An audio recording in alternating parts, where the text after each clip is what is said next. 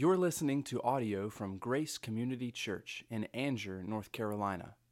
More information about Grace Community Church can be found at graceccnc.org. To say that today is a big day for Grace Community Church and for the Lees would be an understatement. It would be quite an understatement. Ricky Allen Lee, that's A-L-A-N. Every time I tell someone Allison, for the first 3 or 4 years I wanted to say that's one L, A-L-I-S-O-N. Ricky Allen Lee, A-L-A-N,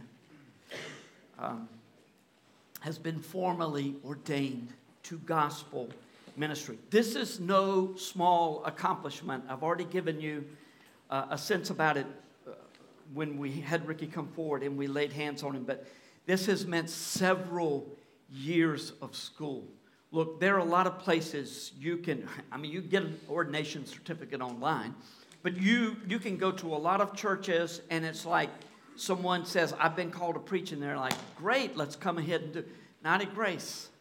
No, you got to be well on your way in school. You need to be pursuing that, and for us to have confidence that you're going to finish your Master of Divinity or Master's in Seminary, Master of Arts, Master of Divinity. And as you know, David Calvert is getting his PhD. That will be happening soon. He's done with his dissertation and just has to defend it publicly. And he's used to defending himself at staff meetings. So, right, Keisha and Ricky and I are peppering him. So he's got that part down.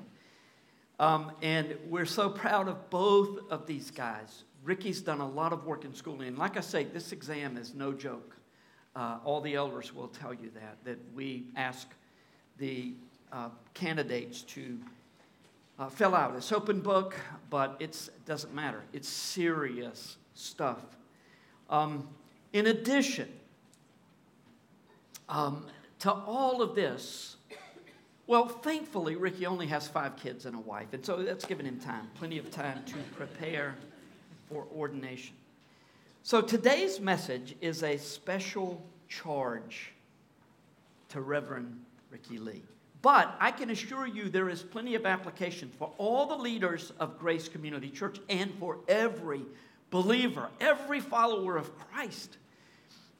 So much of Scripture might be directed toward an individual of a particular time, but then it applies to people who are just like that individual, and then it goes far beyond. All Scripture impacts all of us. There's something to learn from all of Scripture.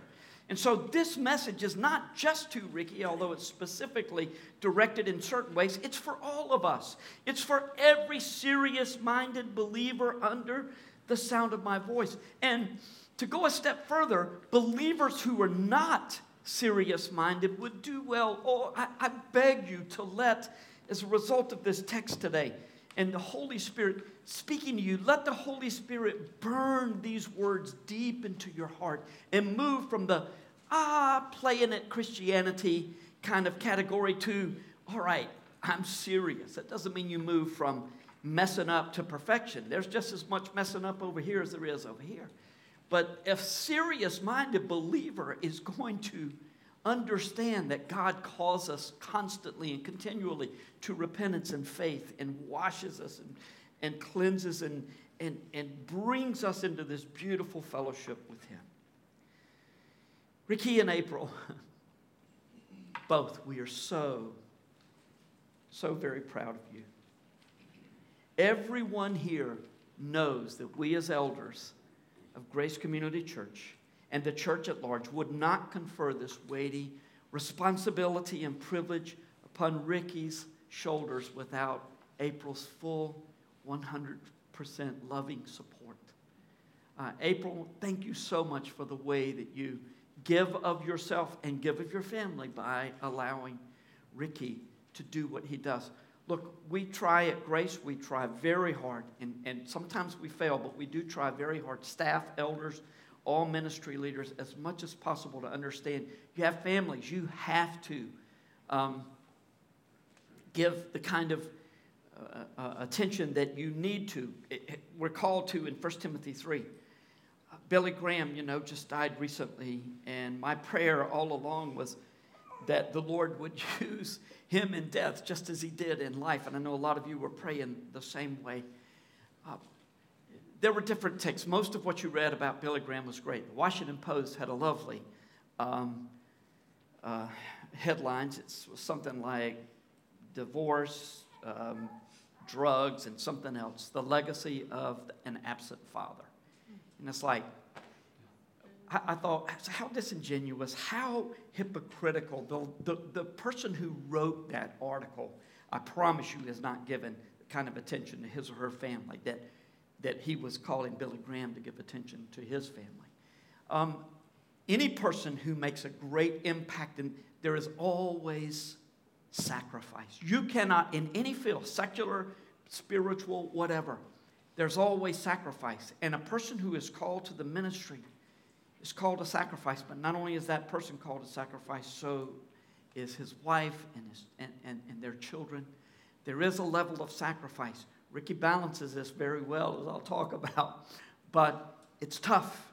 It's difficult. And so we could not be more pleased to say as a church, Ricky and April, go and serve the Lord. Don't go more than 2-3 miles to get home, but go and serve the Lord. God's charge to you this morning, Ricky, comes from 2 Timothy 4, verses 1 through 8. 2 Timothy was an intimate letter written from the Apostle Paul to his number one disciple, Timothy, who was relatively young, somewhere in his mid-30s, and a pastor of Ephesus church. 2 Timothy, he was one of many elders. That's very clear in 1 and 2 Timothy. He was the teaching elder at that church, and so he had a great deal of responsibility. 2 Timothy is the last known writing of the Apostle Paul. It was written while he was awaiting execution. 2 imprisonments for the Apostle Paul. The first one, he's like, well, I think God's going to deliver me. It really doesn't matter to me one way or the other. If I'm executed, I'll go to be with the Lord. That's really far better. But I think the Lord's going to leave me here for a while longer and minister to you. And he was saying that to the people at Philippi. In 2 Timothy, he's like, okay, this is it. It's just a matter of time. And not long after Paul wrote, Nero indeed relieved the Apostle Paul of his head, making him a martyr for Jesus Christ. What might Paul want to say before his execution to Timothy? Here is a hint. It was not, Timothy, here's how to avoid the mess that I got myself into. It's nothing like it. Actually, it was the opposite way. After this message, Ricky and April, we're going to give you one more chance to back out. No, just kidding. You're not. You're in. In some ways, is this not true?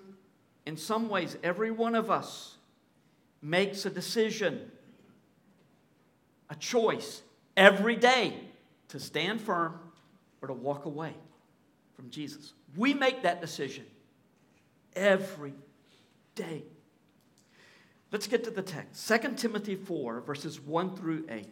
And as is our custom, I'll ask you if you would please stand for the reading of God's word.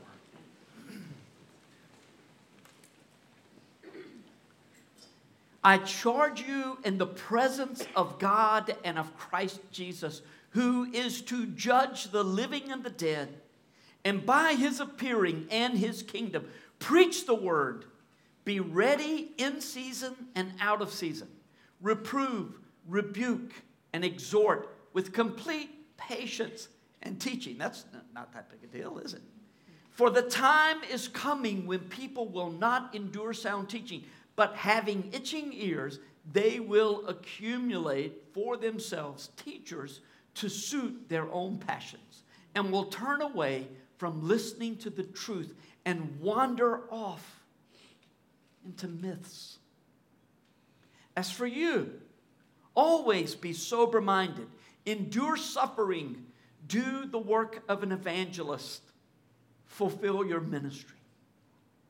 For I am already being poured out as a drink offering, and the time of my departure has come. I have fought the good fight. I have finished the race. I have kept the faith. Henceforth there is laid up for me the crown of righteousness, which the Lord, the righteous judge, will award to me on that day. And not only to me, but also to all who have loved his appearing. Let's pray. Father, we tend to love your appearing when times get hard or when things are going really well. Lord, may this day, every one of us be drawn in our hearts to the beautiful gospel of Jesus. And may we, with all of our hearts, long to be with you, done with this pain-filled, pain-racked world and sinful place and time in which we're constantly being pulled and pushed away from the gospel. Lord, may all of us heed this charge. And even though on this day it's directed first to Ricky and his family, may every one of us be sitting in that same seat, hearing with encouragement your word to hang in there. For it's in Jesus' name we pray. Amen. Thank you, and be seated. Well, as Paul's life draws to an end, this is his last chance. Timothy is his main disciple. And in Paul's mind, the gospel is going to continue through Timothy and through the influences that he has. In fact, since this is Christianity is a religion that is placed in a space and a time. And so, in a sense, he's instructing all of us in these truths. And so the setting is important to us to understand. Paul's in prison. He's saying, I'm going to die for what I've been preaching. Now, Timothy, you who are a fearful individual, stand firm when you're called to stand firm. Stand firm. Hang in there with Christ and preach the word no matter what. And in the same way, you would want your last words to be meaningful. Paul spoke from the deepest places of his heart as the Holy Spirit led him to say just the right words to his beloved Timothy. So based on Paul's words to Timothy, which comes straight from the Holy Spirit, I offer 5 words of challenge to you, Ricky, and the first one you've been seeing for a bit. It is a fearful thing to represent the kingdom of God in an official capacity. It is a fearful thing for anybody, officially ordained in a church or not. It's a fearful thing for us to represent the kingdom of God, not just because of what people will do for us. Think about it. We are representing the King of the universe. We're representing the Creator, the Redeemer. You already know this, though, don't you? Anyone who answers God's call to ministry ought to understand the seriousness of the call. Now look, I joke around some on Sunday mornings, just a little bit here or there, and if it really made you that mad, you probably wouldn't be here that much longer. One of the ways that we talk about it and say it is this: we take the Word of God seriously, but we try not to take ourselves too seriously. And if you take yourself so seriously that everything becomes an offense to you, and it becomes you're upset about this and that, and it's very hard to love in the ways that we're called to love. I've been working for 64 years to not take myself so seriously. I can get just as offended as anybody. This is not your time to speak, Allison, so just hold it there, if you would, for a later time, like 75, 80 years or something. But when it comes to ministry, we got to be serious, and we've got to know what it is we're called to do and what is at stake. That's why the first portion of this charge applies to you, Ricky. I charge you in the presence of God and of Christ Jesus, who is to judge the living and the dead, and by his appearing in his kingdom, preach the word. As I worked through 1 and 2 Timothy, I was taken by the number of times that the ministry of preaching was given in association with Jesus' return. Here's why this is so serious. Jesus is coming back, and he's going to judge the living and the dead.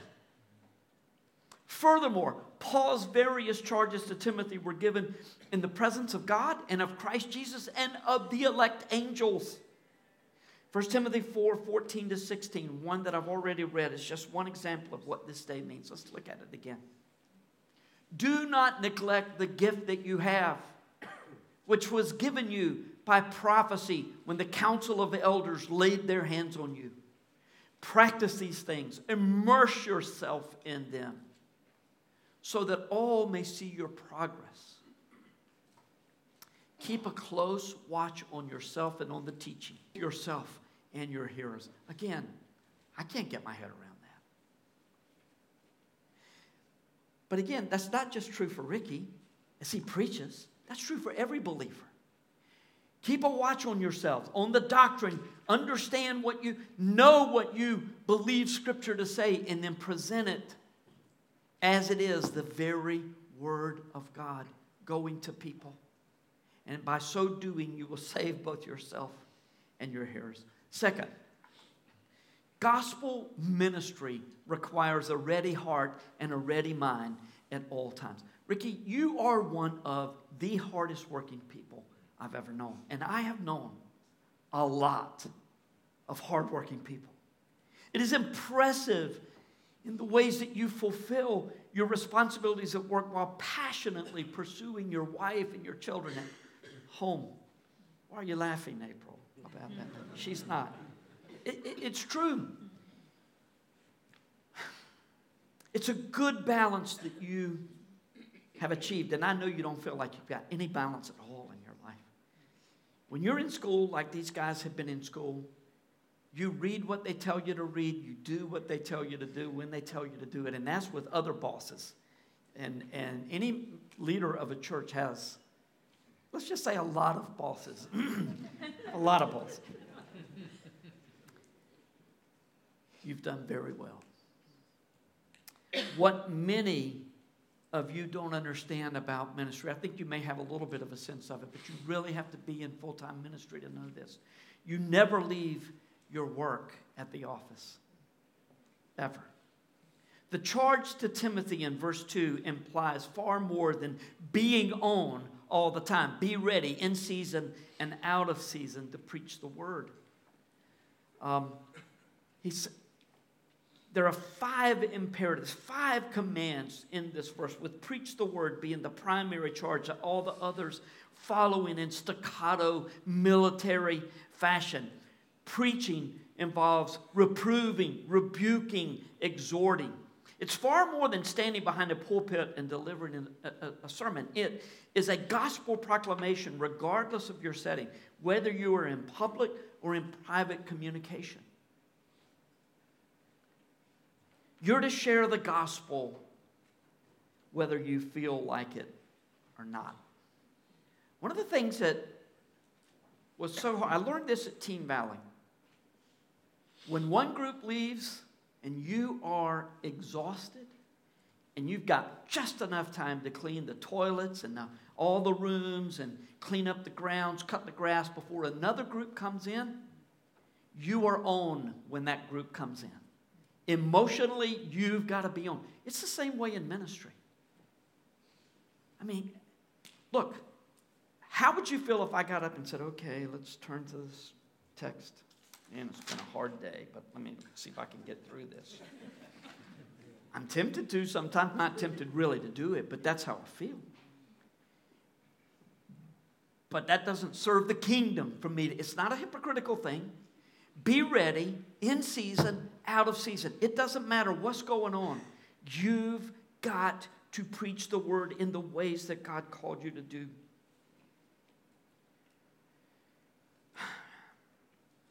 Doesn't matter if you're discouraged, fatigued, struggling with failure in your own life. I do hope, Ricky, that you didn't yell at your kids on the way to church today.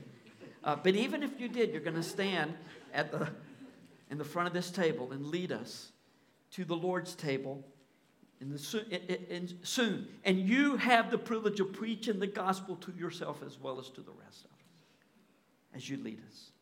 As you preach the word, the Lord calls you to reprove, rebuke, and exhort.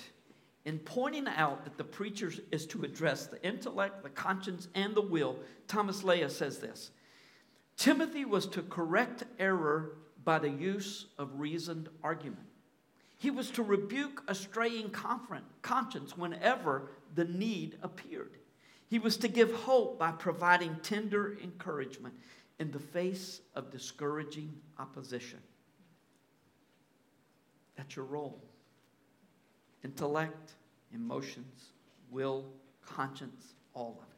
As you can imagine, reproving, rebuking, exhorting will not always make you popular, which leads to the third prong of this charge.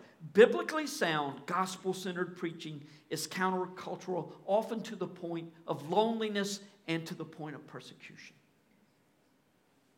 The gospel is a simple message, and you would just think that people would say, wait a minute, wait. I'm a sinner, and God's wrath is directed toward me as a sinner, and yet I can receive by faith this free gift, and everything is cool. You would think that everybody would say, where do I line up for that? Tell me where you get this kind of salvation. But it's not so. People want to earn their own way. Another thing that we learn about the gospel is that not only is God calling us to repentance, to acknowledge our sins in the ways that he says our sins have affected us. And our sin that we've been passed down all the way from Adam has affected us, but also to repent. And to repent is to come to the Lord and say, Lord, I don't ever want to do that again. A lot of people think that forgiveness from the Lord is simple, like, oh, God, well, I'm sorry, I did it again, but I'm not perfect, so, hey, I know you love me, and that's really good. And then you just go on living the way you want to. We're going to sin over and over and over. But repentance calls us to that place where we say, Lord, please, please, deliver me from this sin. But repentance has embedded in it the seeds of joy. When we fully repent, we know what Jesus has done for us. But when we come to Christ, we come saying, my whole life is yours. And that means believing what he said in his word to be true about the way I live my life, about the way culture is supposed to work, about just the way we are to get along in the world. And that's the part that gives so many people trouble. They don't want to hear that like they used to want to hear it maybe in the early days.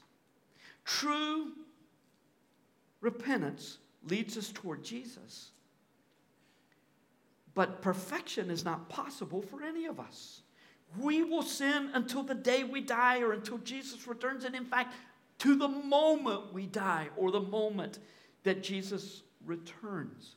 Even though we are no longer in Adam, God has adopted us out of Adam and put us into Christ. Adam is still in us. A part of Adam came with us when we went into Christ. And it's Adam and Christ constantly vying for control in our lives. If that doesn't make sense to you, I'll be happy to explain it sometime, just not today. I've got family here. We're going out for lunch afterwards. If you would like to buy our lunch, we'll meet you at Hibachi. No, I'm just kidding. Repentance is a gift that puts us at peace with God. Not only repentance that leads to saving faith, but repentance that keeps believers close to God. You may think it's clean living that keeps you close to God, but that's not so. We joke about that, don't we? You know, you hit a good golf shot, you get a good sail, you know, you just barely miss an accident, and you're tempted to say, clean living. Not really. It's repentance and faith. and those lead to good works. When you believe the gospel, you are called to believe all Scripture. You will not have been a serious-minded Christian for long until you realize that much about this created order and God's design for His world was totally corrupted by sin. And that there are a lot of people, well, the world as a whole has a system that is diametrically opposed to the Lord. Now, as much as you can look like God's created order, but then live it your own way, then you're really good, because you're like, what's up with you? I mean, this is the way it's supposed to be.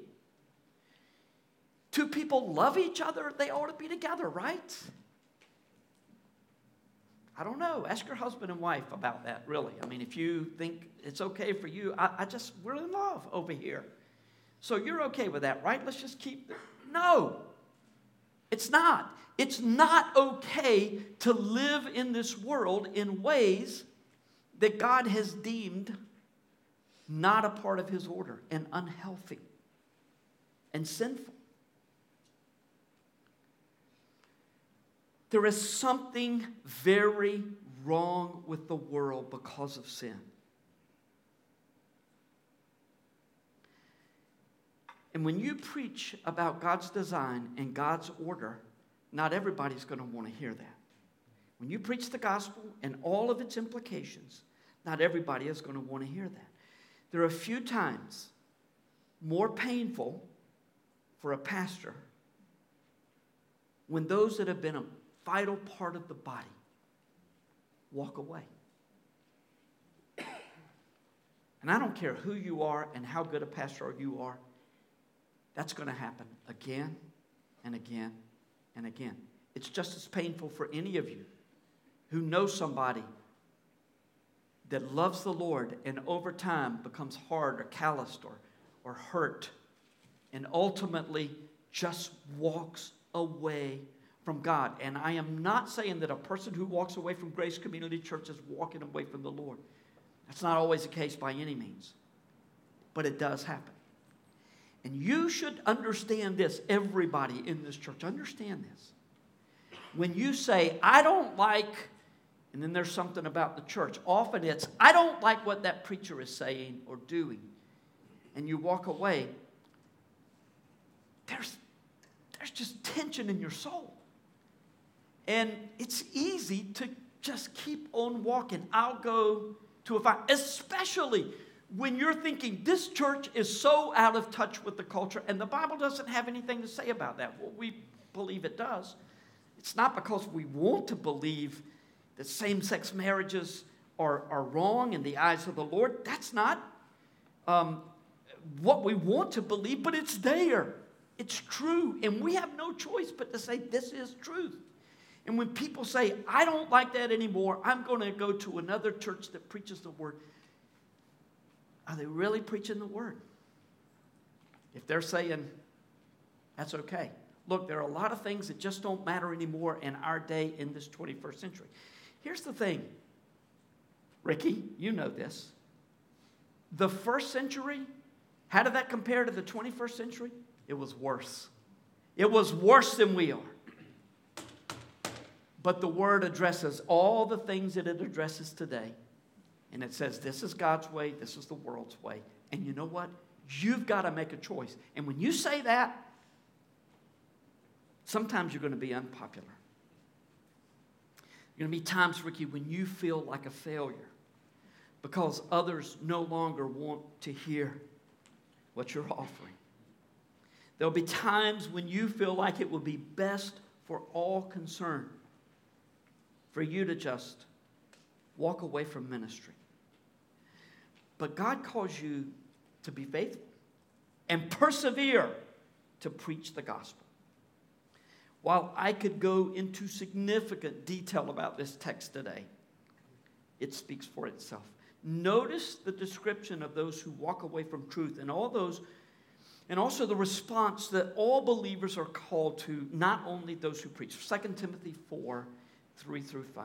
For the time is coming when people will not endure sound teaching, but having itching ears, they will accumulate for themselves teachers to suit their own passions, and will turn away from listening to the truth and wander off into myths. As for you, always be sober-minded, endure suffering. Endure suffering, that's a part of it. Do the work of an evangelist, fulfill your ministry. This ministry is not written like the call to gospel ministry that we're talking about to Ricky, and therefore it applies to all of us. We are all called to do the same thing. When I was at camp and people would say, hey, what do you think about divorce and remarriage? I would say, look, I'm a camp director. Ask somebody who cares. Ask a pastor, I don't know about all that stuff. I wanted to know, but some of the time I didn't know, and that was just my joking way. But every one of us are called to learn the Scripture at those kinds of levels and to speak the truth. And while it would be easy to say, why don't you go talk to my pastor? He'll be happy to tell you. Or Pastor Ricky. Now, Pastor Ricky. Go talk to him. He's been ordained. He's been studying all this stuff. If you know the truth, you need to share it. That's not easy. Just not. For a long time in our country, it has been fashionable to go to church and to live fairly closely according to biblical principles. As long as you're not too fanatical about it. Just don't get too fanatical. The day is coming, though, and has already arrived, that believers are going to have to make choices. Do you believe what God says about holiness and the ways that we are to live? Or will you go to where a pastor tells you what you want to hear, and there are plenty of them around? I could not say those kinds of things more than one Sunday before the elders say, if you do that again, we're not going to continue this relationship. And the second time they would say, he's out. Maybe walk up here while I'm preaching and say, you can't do that. We are accountable to one another. All of the elders are accountable to one another. We're accountable to you. You're accountable. We're all accountable to keep the truth.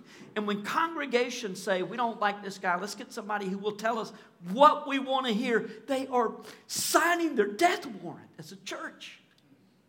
And many of them are signing their eternal damnation and destruction because no longer are they under the sound of the gospel that they never believed, and now I can just be comfortable with my life.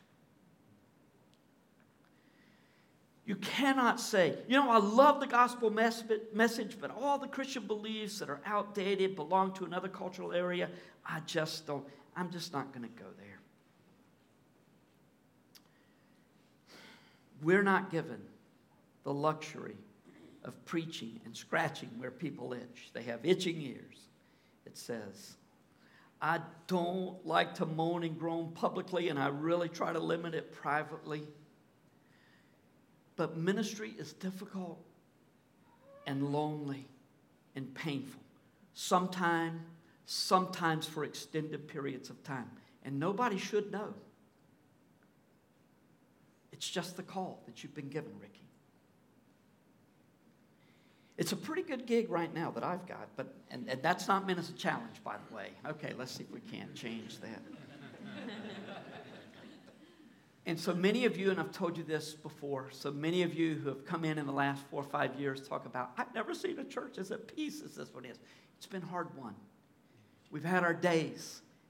And if we're ordaining Ricky to ministry, if you want this to continue, you pray for the unity of the elders, the holiness of the elders, the ability to get along with one another, love one another, and discern truth, and to lead our church according to the ways that He has called us to lead.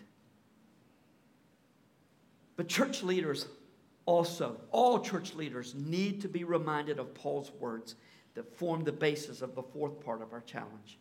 Or this charge, which is ending well is more important than beginning well. I am a great starter, not a great finisher. That's why I have so many bookmarks after the first or second chapters of books that are scattered all over my house. James K.A. Smith wrote an article lately and liberated me. He said, that's okay.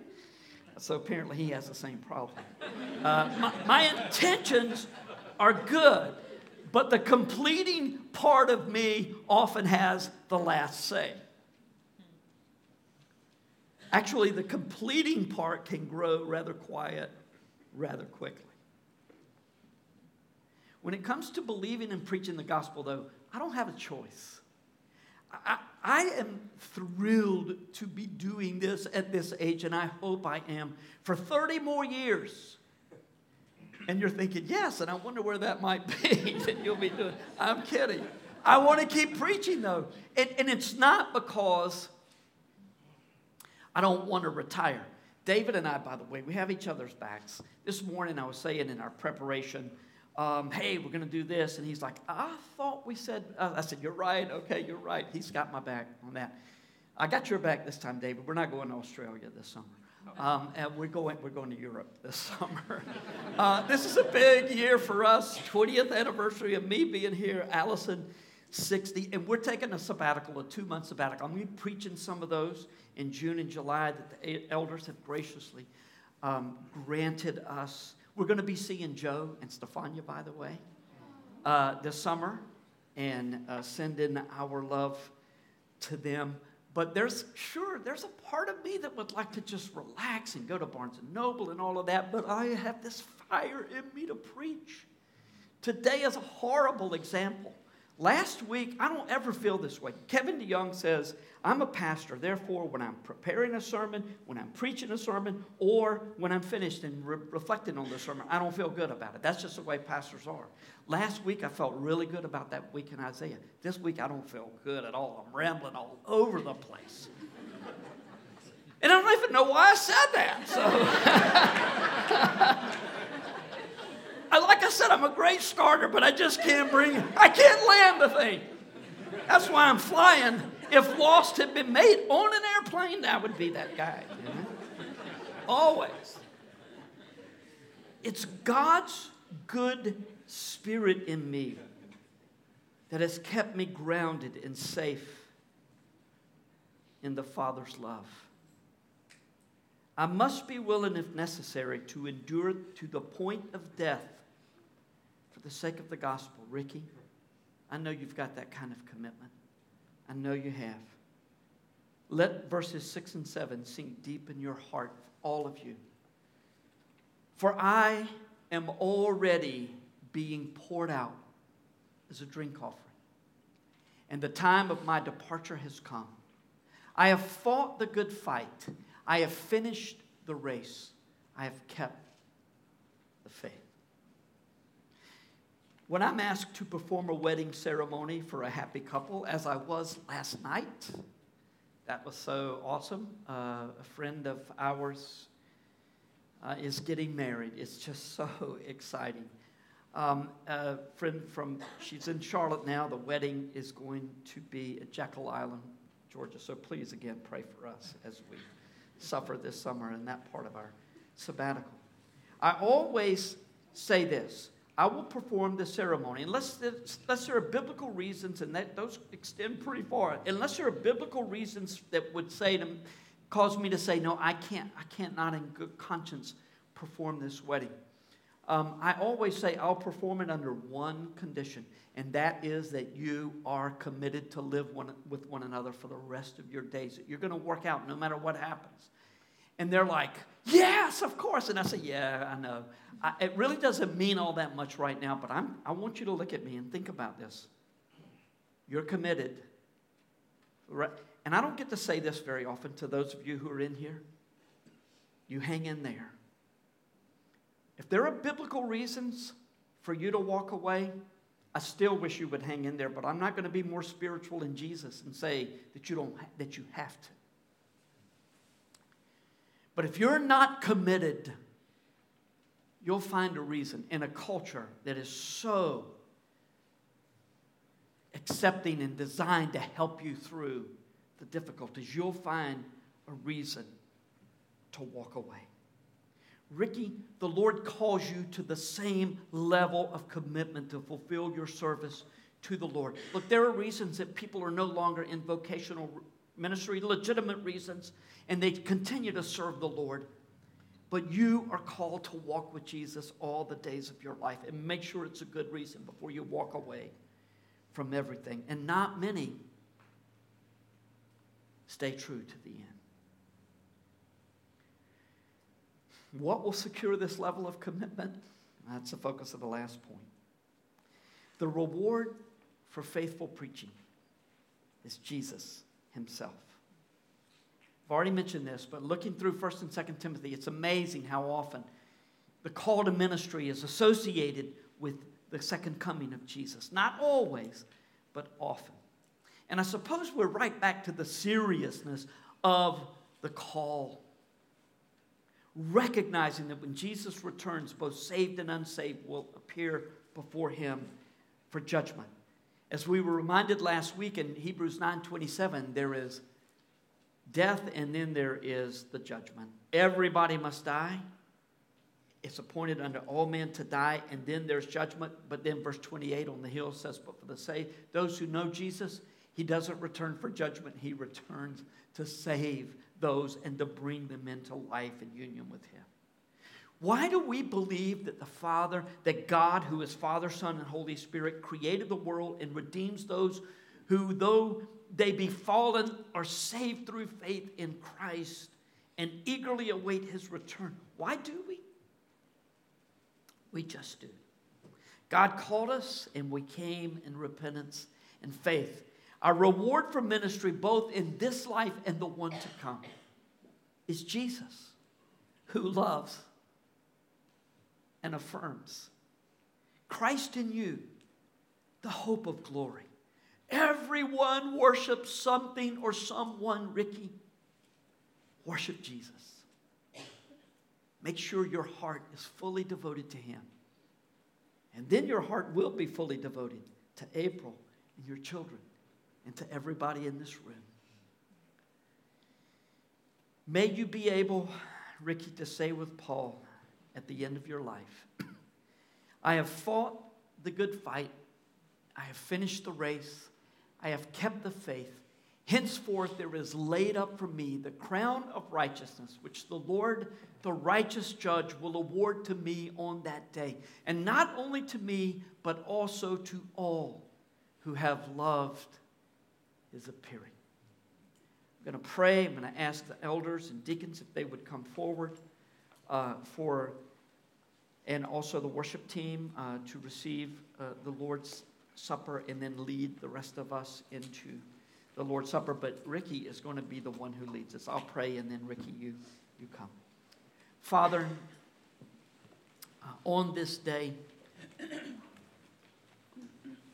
which so much is focused on this man who has been called to preach, I'm certain that his heart would be no focus on Jesus. Just like Billy Graham said so often, it seems to me, too much Billy and not enough Jesus. So, Lord, that's one of the reasons that we are so delighted to today commend Ricky to the preaching of the gospel. We thank you for our brother. We thank you for Jesus, who makes our brother who and what he is. We pray for this time now that it would be blessed for all of us as family here at Grace. In Jesus' name, amen. Thank you for listening to audio from Grace Community Church, located in North Carolina. Feel free to make copies of this audio content to share with others, but please do not charge for those copies or alter the content in any way without permission. For more information about Grace Community Church, go to graceccnc.org.